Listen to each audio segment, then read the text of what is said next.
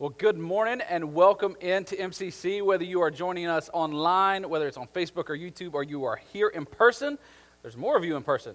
Look at you guys. Way to be here. For those of you who are joining us online, way to be there as well. Today we are digging into week 2 of a series called Parent Guilt. Before we dive into that, I want to give a big welcome to anybody who is joining us, and today maybe is your first time connecting online or first time connecting here. I'd love to have a chance to get to know you either out there in the back or online. You can fill out one of those cards, and I will be in touch with you this week. Hey, at MCC, one of the things we love to do is to be able to connect with the kids, because we haven't opened up our children's ministry fully yet, so we got kids in the room, and one of the things we do is there are 3 things that they're listening for in today's message, and those 3 things are colors, okay? So colors, if you get all 3 colors, you get to go to Scoops, all right? If you're the lucky winner who, enters in that, you get to go to Scoops. Hey, can you guys guess what my favorite ice cream from Scoops is? Anybody? Just guess it in your head. Think about it in your head. You can shout it out loud if you want to. You can put my favorite ice cream guess in the comments if you want to.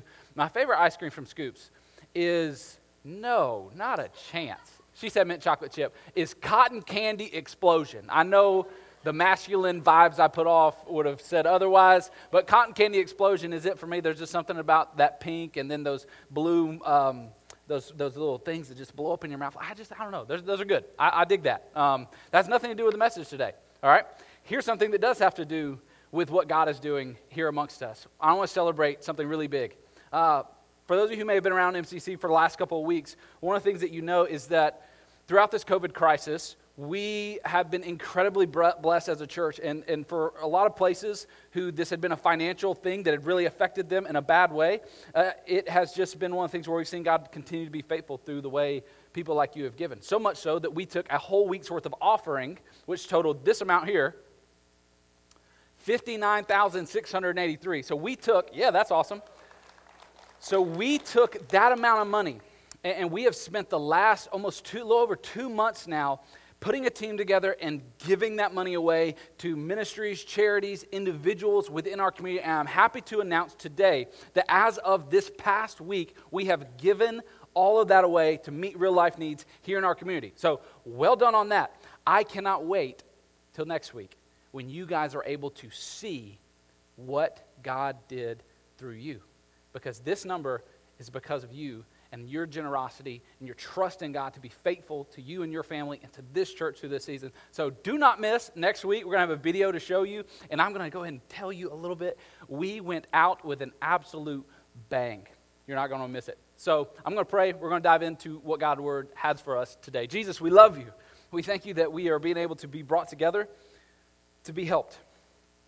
To be helped not by motivation, not by encouragement, to be helped by the living word of a loving Father who cares about us enough to write down what a life lived for good looks like.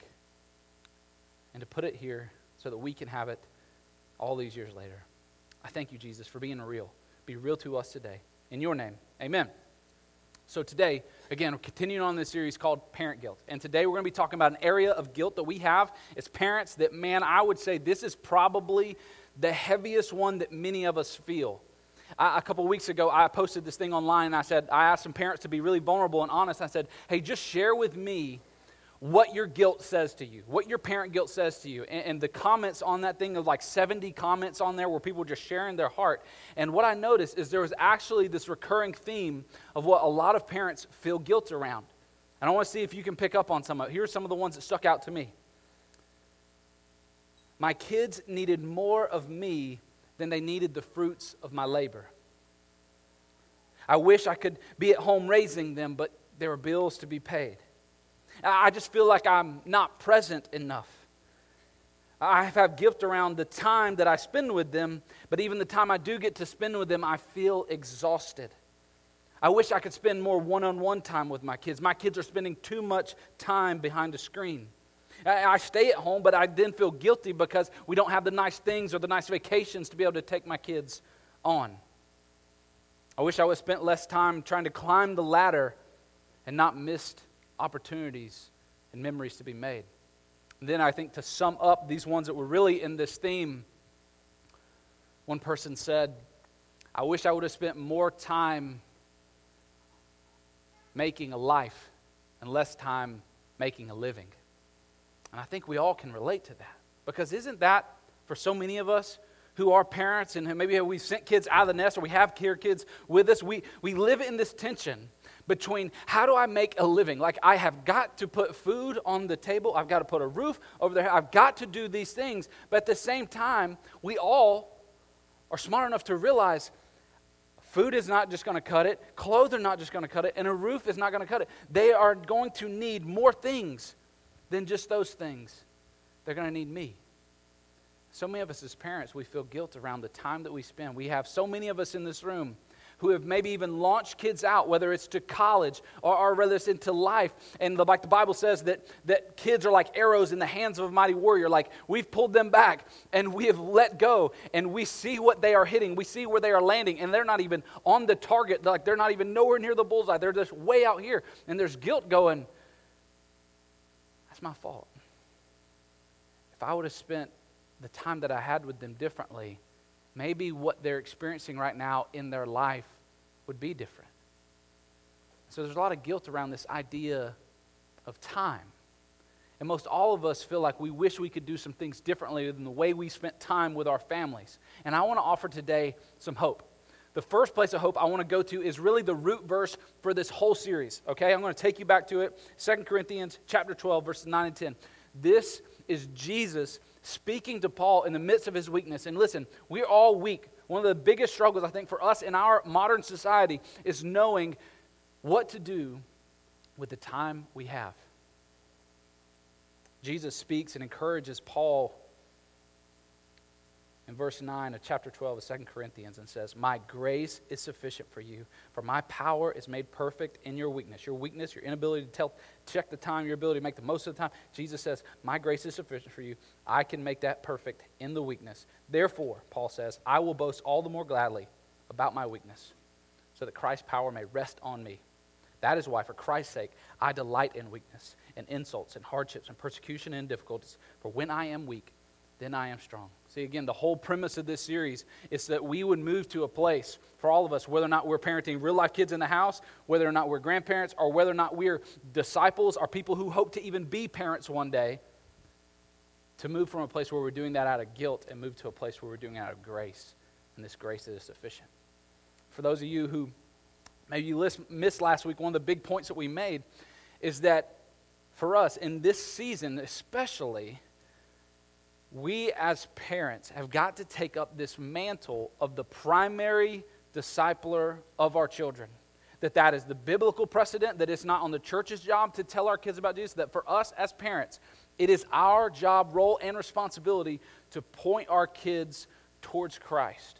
For those of you, maybe you're doing that as a grandparent. For some of you, you're doing that as a spiritual parent to someone where you're influencing their life. But the Bible made it really clear, especially in Deuteronomy. Deuteronomy chapter 6, verses 4 and 9 says this. God speaking to the prophet Moses, and he's speaking to this nation of Israel, and he's telling them what life should look like now that he has done what he has done. He says, Hear, O Israel, the Lord your God, the Lord is one. Love the Lord your God with all your heart, with all your soul, with all your strength. These commandments I give you today to be on your hearts. And he turns it, says, this is what I want you to know. And again, this is what God's trying to do. This is the whole reason for kids in general, is to make sure the goodness of God passes down from generation to generation to generation. And so he says, if my goodness, the fact that I am one, and that you need to love me with your whole heart and your mind and your strength, that needs to pass down. He says, here's how we do that. Impress them upon your children. Talk about them when you sit at home, when you walk along the road, when you lie down, and when you get up.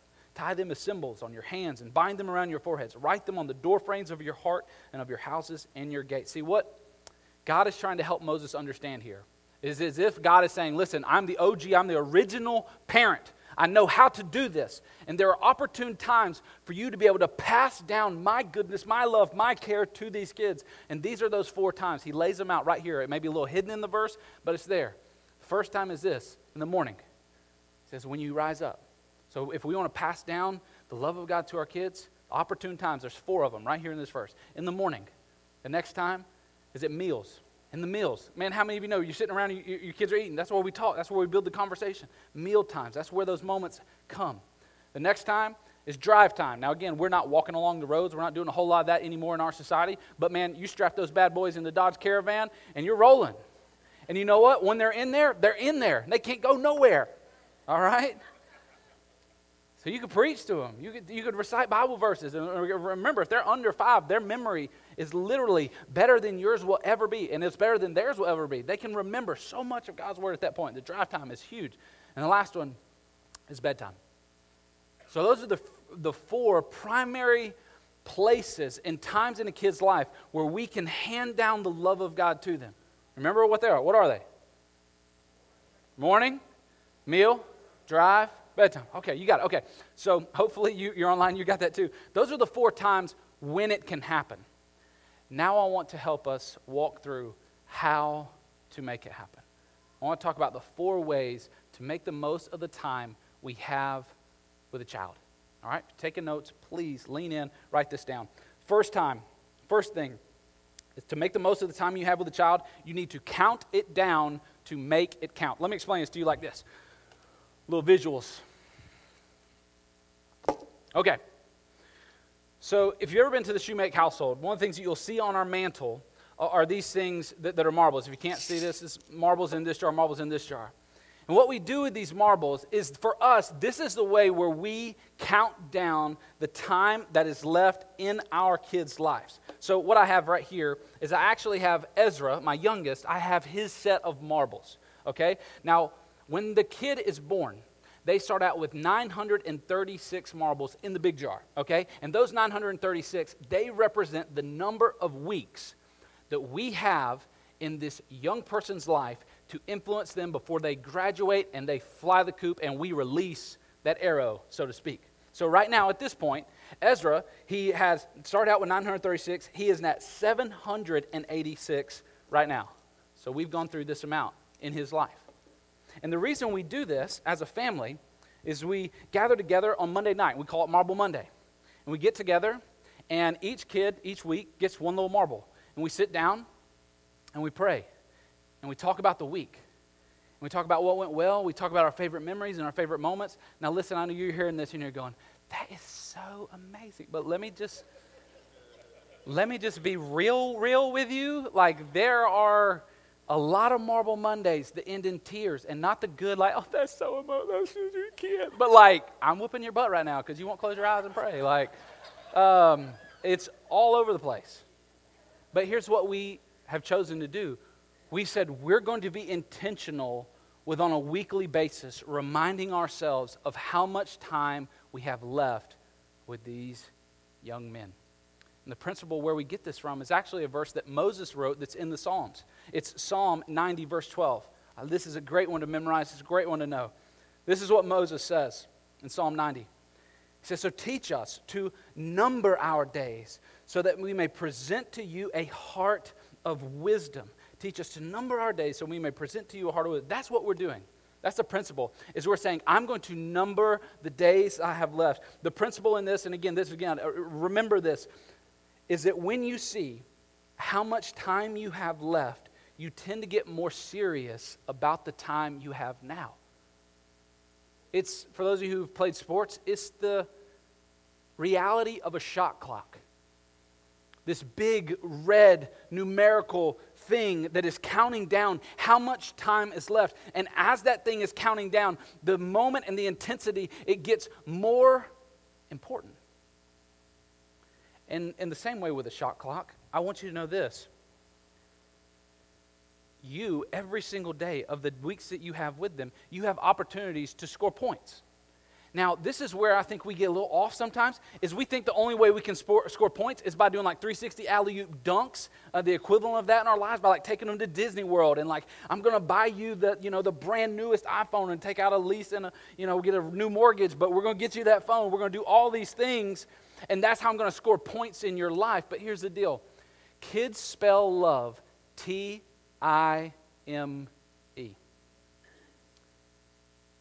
what you need to know is the same points you score at Disney are equal to the points you score at dinner time. It's scoring points through showing up at the game. It's showing points by showing interest in what Fortnite is. It's scoring points by just being there and praying with them. It's scoring points by calling them every birthday, by FaceTiming if you're grandma or grandpa. It's scoring those points because here's what you need to know. there's going to come a day where the shot clock over their head, imagine whatever kid you have, imagine that shot clock over their head. There's going to come a day where that time is going to run out, and you're not going to have any time that's left, and you're going to find yourself going, man, I wish I would have done something more with the time that I had. I wish I would have done something. You heard that, right? Startled you a little bit. Imagine how startling it's going to be at 19, when you go, there's no more time. And so if we want to make the most of the time we have, we've got to start counting it. I want to give you an incredibly simple, practical way to do this. If you got a phone, I give you permission to pull it out right now. If you have a smartphone. If you have a flip phone, leave it in your purse. There's that website too, though. But there's this app, and it's called the ParentCue app. And you can go to this thing called the ParentCue app. And what it does is it allows you to be able to literally see how much time you have left with your kids. You plug in their name, you plug in their birthday, and it will start a countdown for them. It gives you a place to put a really cute picture of them, and you can put in new ones as they grow and as they change, or you can leave it the same, because I just wanted you to stay as 3-year-old, because you're 13 right now, and I wish you acted like you were a 3-year-old. You're acting more like a 3-year-old ever than you did right now as a 13-year-old. It's crazy.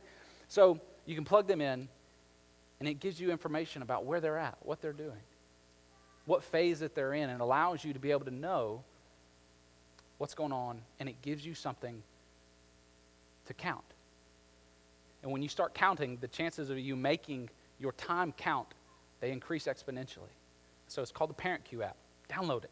It will change things for the good. I promise you, whether you're a grandparent, parent, whether or not you're spiritually parenting someone, whatever it may be, it is an absolute game changer. The next way we make the most of the time that we have with our kids is we teach them how to play chase. Now again, I'm not talking about playing chase outside because it's 100 degrees with 100% humidity and nobody's got time for that. I'm talking about chasing something different.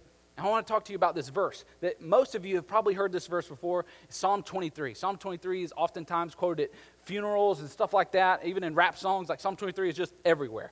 But I want to show you it in regards to parenting. Let's check it out together. Psalm 23, we're going to start in verse 4. David wrote this, talking about his relationship with God, and he said this, even though I walk through the valley of the shadow of death, even though I walk through the living room in the dark with Legos on the floor, the shadow of death, I will fear no evil, for you are with me. Your rod and your staff, they comfort me. You prepare a table before me in the presence of my enemies. You anoint my head with oil, and my cup overflows. And then listen to verse 6. That's the one I don't want you to miss out on. Listen to verse 6. He talks about all these amazingly good things. Is it good to have a loving father walk with you through the valley of the shadow of darkness, your darkest moments as a parent? You better believe it is. Is it good to have something there to correct you and help you stay on the right path? You bet. Is it good to have a cup that runneth over? Yeah, because, man, a lot of times my wallet's empty. He says, these are all the things. But then he says in verse 6, surely goodness and mercy shall follow me all the days of my life. Now, my question is, when you think about goodness and mercy and it following you, does that seem like your reality? Or do you feel like oftentimes you are chasing goodness? I'm chasing a good job. I'm chasing a good environment for my kids. I'm chasing a good school. I'm chasing a good behavior from them. I am chasing so much. I want so much good for them. But I want you to understand here that that is not the order in which it is placed in the Bible. He says this is the type of father we have in God. He is a good shepherd. He's a lover of our soul. And when we surrender to who he is, there's this thing called goodness and there's this thing called mercy. And they are not what we pursue. They are what follow us because we are walking with him. And so I'm worried for so many of us as parents, myself included, who we raise kids in an effort and the emphasis of our parenting is all on teaching them how to pursue good things. I want you to pursue good grades. I want you to pursue a good spouse, pursue good hygiene, pursue good habits, pursue all these things. And we're in our efforts to teach them to pursue those good things, we maybe fail to teach them how to pursue godliness. And in efforts to do that, they miss out on the things that really matter the most. And so I'm worried. I'm worried for a generation that is only being brought up to pursue fame, to pursue influence, to pursue a status, and not being taught that there's a loving God who is pursuing them recklessly with all of his love, with all of heaven's armies coming after their hearts. And that's the type of things that when they are in the will of God, when they are surrendered to him, all those good things that you want for your child, when they're walking with God, those aren't the things they're walking to. Those are the things that are with them and following them. Goodness and mercy.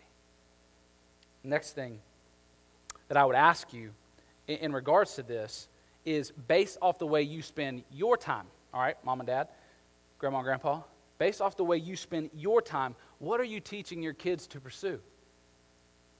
Based off the way you spend your time, what are you teaching them to pursue? Based off the way you interact with your phone, based off the way you come home from work late 7 nights out of the week, based off the way you get up early on Saturday and don't have breakfast with the family and go play golf, based off the way you do, what are you teaching them to pursue? And are you okay with that?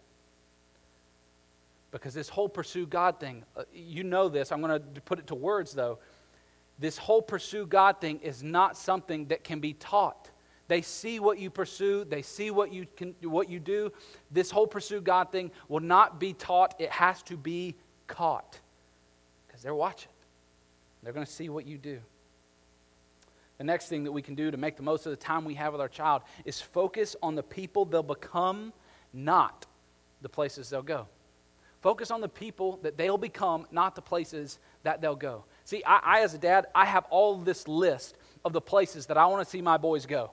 I want to see Titus be able to go to the pitcher's mound and throw his first game of kid pitch. I want to see Ezra standing in a stream catching his first rainbow trout. I want to see them graduating high school. I want to see them graduating college. I want to see them marrying the girl of their dreams. I want to see them being baptized. I want to see them on the mission field. And you have your list for your kids as well.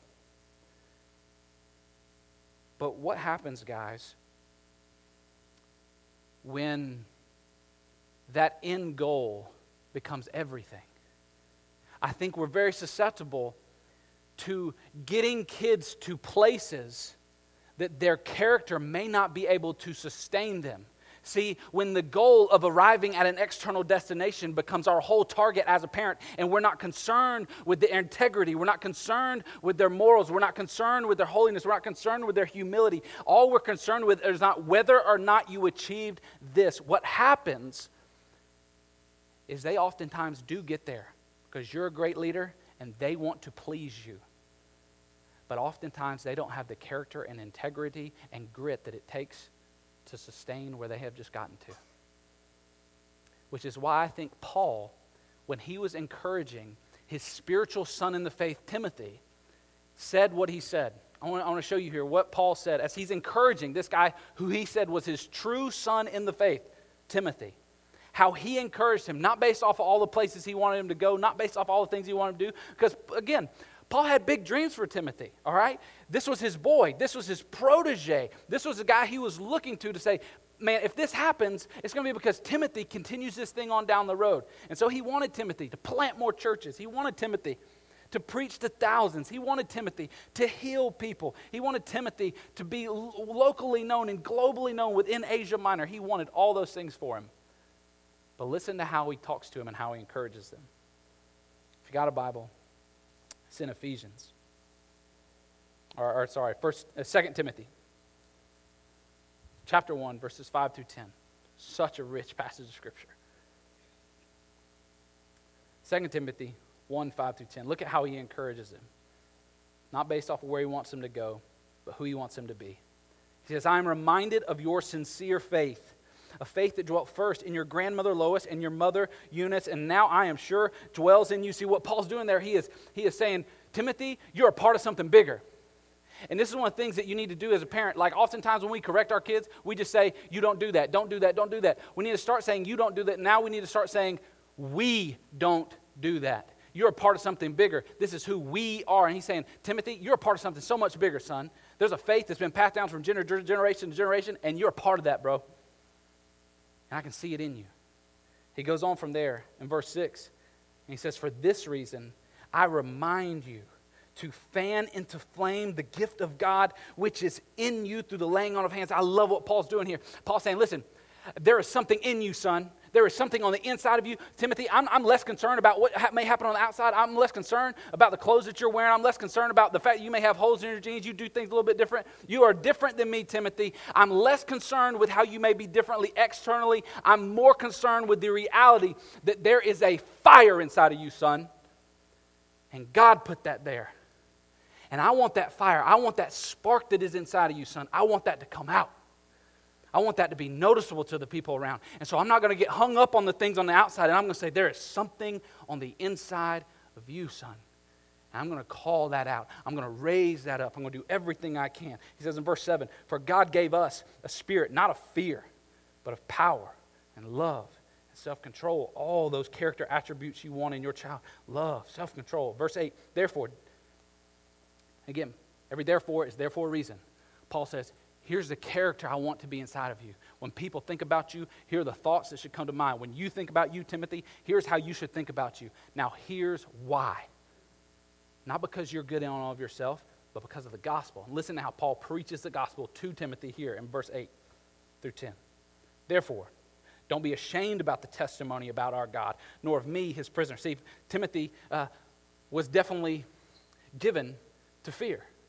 And Paul is speaking out of that. He's saying, listen, you're going to be in a world where it's going to be easy to just not be bold.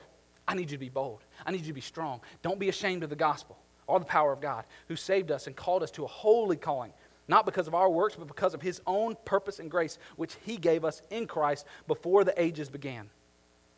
In verse 10, and which has now been manifested through the appearing of our Son, Jesus Christ, who abolished death and brought life and immortality to light through the gospel. See, that's Paul saying, son, there is something special inside of you. And I want that something special to come out because it was put in there by Jesus Christ. And for us as parents, that's what we do.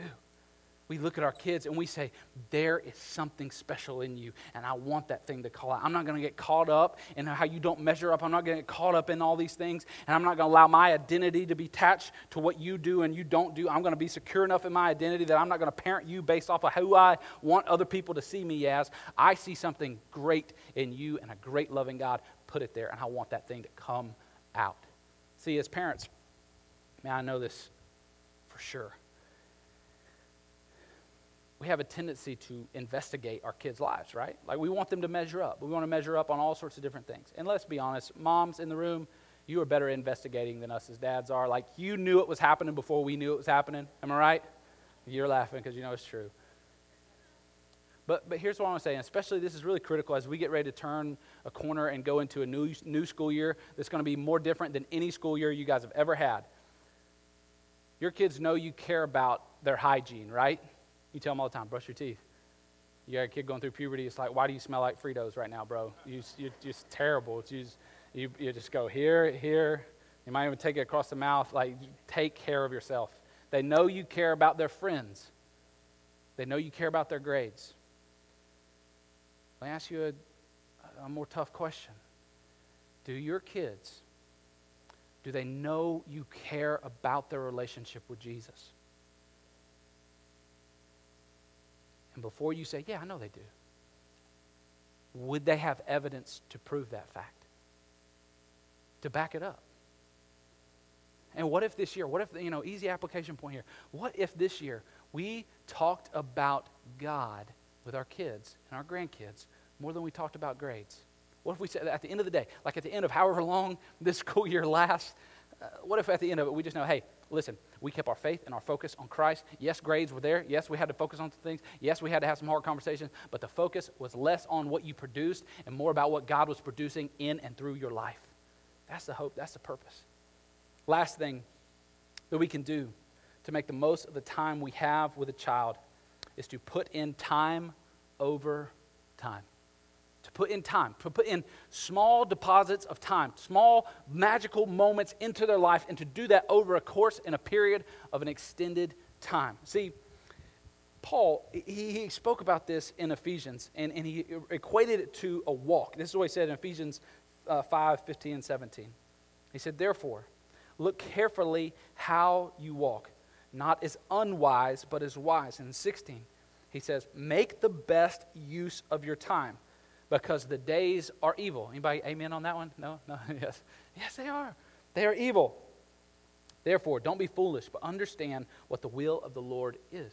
See, Paul is saying that if you want to understand the times, if you want to understand how to make the most of your time, you've got to pay attention to your walk. You've got to pay attention to the rhythmic, habitual things that you do with your time, because those show you whether or not you're making wise decisions or foolish decisions. Now, the enemy loves to keep us busy and distracted, because busyness and distraction are the enemies of intimacy.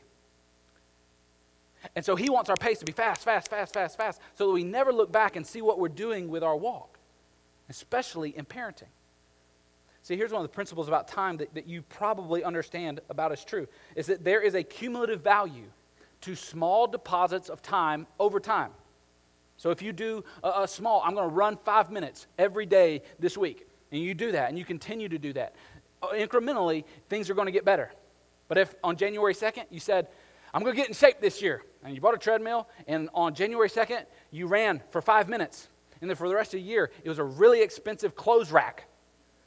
You know that you didn't get out of it what you thought you would. And it's the same thing with time, is that one of the things we know about it is that one installment, like one good thing, like, because you could get fired up about this message, and you're like, I'm going to go start making the most of the time with my kids, and you go home out of here, and you just get everybody together, and you have this big family lunch, and everybody holds hands together because they're your family, and you can, because COVID can't get you, and you're praying together with your family, and then you open the Bible, you do Devo in the afternoon. Like, your teenage daughter isn't going to come downstairs in the morning and go, Mother, Father, I cannot wait to start this day of school in this beautiful house that you have provided for me. Wi-Fi, computers, this is the day the Lord has made, Mom. I am so grateful for this. Like, if you've never done that before and you start that tonight, like that, most likely your kid's not going to come down. Now, God can work miracles, but most likely she's not going to come downstairs and do that. And the opposite of that is true. You dads in the room and single moms in the room and working moms in the room, you've worked late and you've missed dinner, multiple dinners. And when you miss that first dinner, the kids aren't like, jerk, you don't know me. I don't want to be around you. You don't know my life.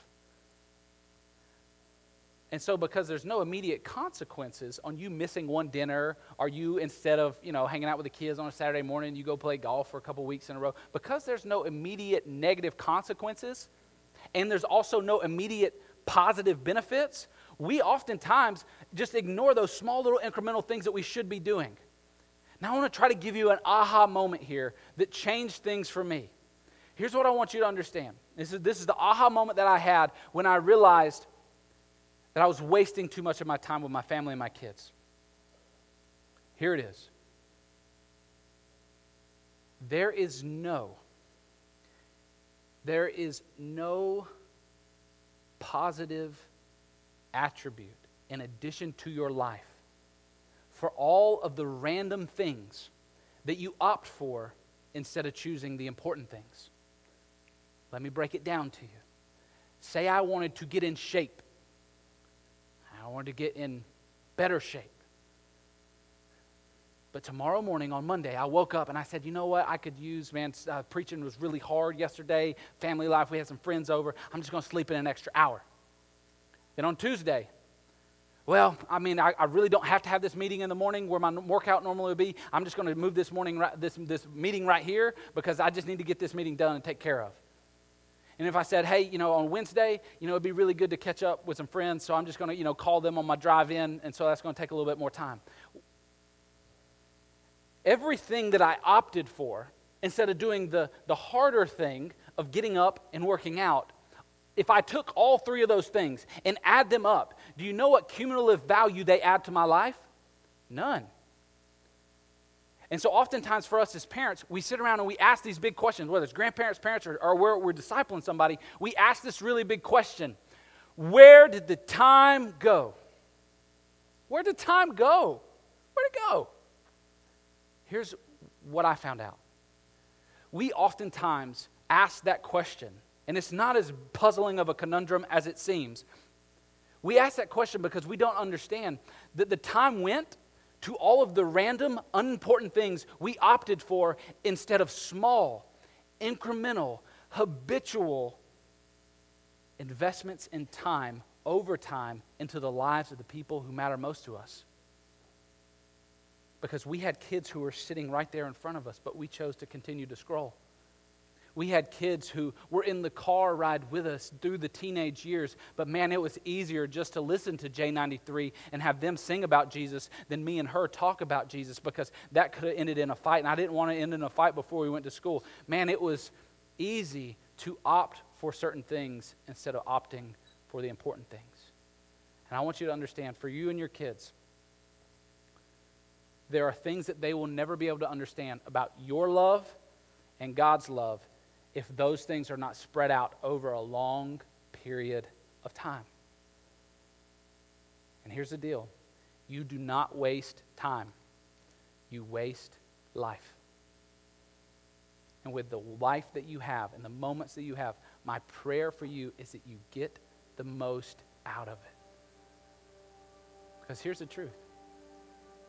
It is time invested over time that actually will create a history worth repeating, to where you could say, I do want my kids to inherit my prayer life. I want my kids to inherit, like, the relationship that I had with my sons. I want the relationship that they have with their sons to be like that, because I've created, with the time that I have, a history that is worth repeating. And for all of us, I want you to understand something critical. That this life is not a guarantee. It is not a promise. And if we want to make the most of the time that we have now, we've got to understand that there's a God who loves us and has given us every one of these moments as a gift. So we shouldn't waste it. But we should point those around us and even our own hearts to Jesus. And that's why the band is getting ready to sing this song. It makes that proclamation of turn your eyes upon Jesus, to Him, the author and perfecter of faith, the only one who can. We can't save our kids. He can. And so I'm not turning my boys, I'm not turning their eyes to me, to look to me, to be their salvation, to be their Savior. That's Jesus. And it's the same for you in your home. And there are things that Jesus, trust me, He wants to show them about His love over a long period of time. Because they're dead in the very center of time, from creation to eternity future. Right in the middle of time is a cross. It's how we do our calendars. It's how we do life. Right there in that moment is the cross of Christ. He says there's things you would never understand about this love that's right here in front of you if you didn't understand the past. And you didn't understand the beautiful future I have for you. See, that's grace, church.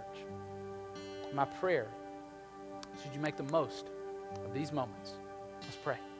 Jesus, we turn our eyes to you. We turn our faith to you. We turn away from the things of this world and we put our hope and our focus and our trust in you. You alone are worthy. You alone are the one who can fix and help. You alone can redeem the time. Jesus, we thank you for eternity, a forever kind of time. And remind us that those moments where we are in eternity, where we're in heaven with you, those are the only places we're going to be able to get back time that we lost here. And Jesus, I pray That for us, in our own hearts, we know that's where we're going. And that with every bit of life we have and moments we have on this earth, you would use us, God, as biological parents, as grandparents, and as a church who by the blood of Christ are called to parent the last, the lost, and the least, to make sure that they will be there with us as well in eternity with you. In your name, Jesus, amen.